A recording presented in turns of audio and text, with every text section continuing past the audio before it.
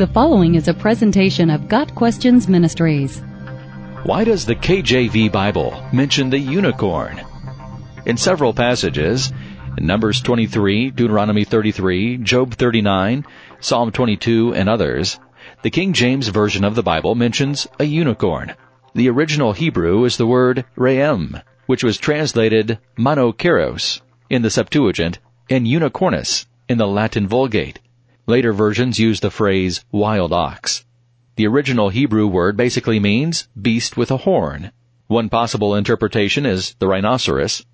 But since the Hebrew word used in Numbers 23 verse 22 refers to more than one horn, it's likely that the translators of the Septuagint used creative license to infer a wild and powerful but recognizable animal for their versions.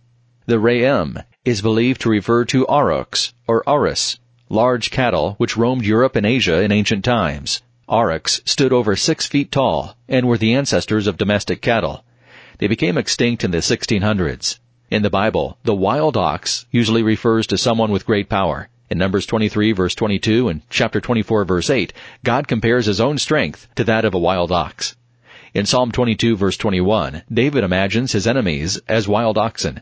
The bull represented several different deities, including Baal, Molech, and the Egyptian Apis. The Israelites tried to adopt these beliefs when they made the golden calf. Whether the re'em refers to a rhinoceros or an auroch or some other horned animal, the image is the same, that of an untamable, ferocious, powerful, wild animal.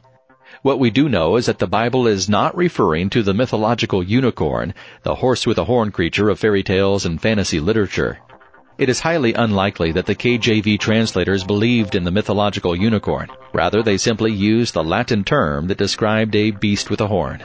Got Questions Ministries seeks to glorify the Lord Jesus Christ by providing biblical answers to today's questions. Online at GotQuestions.org.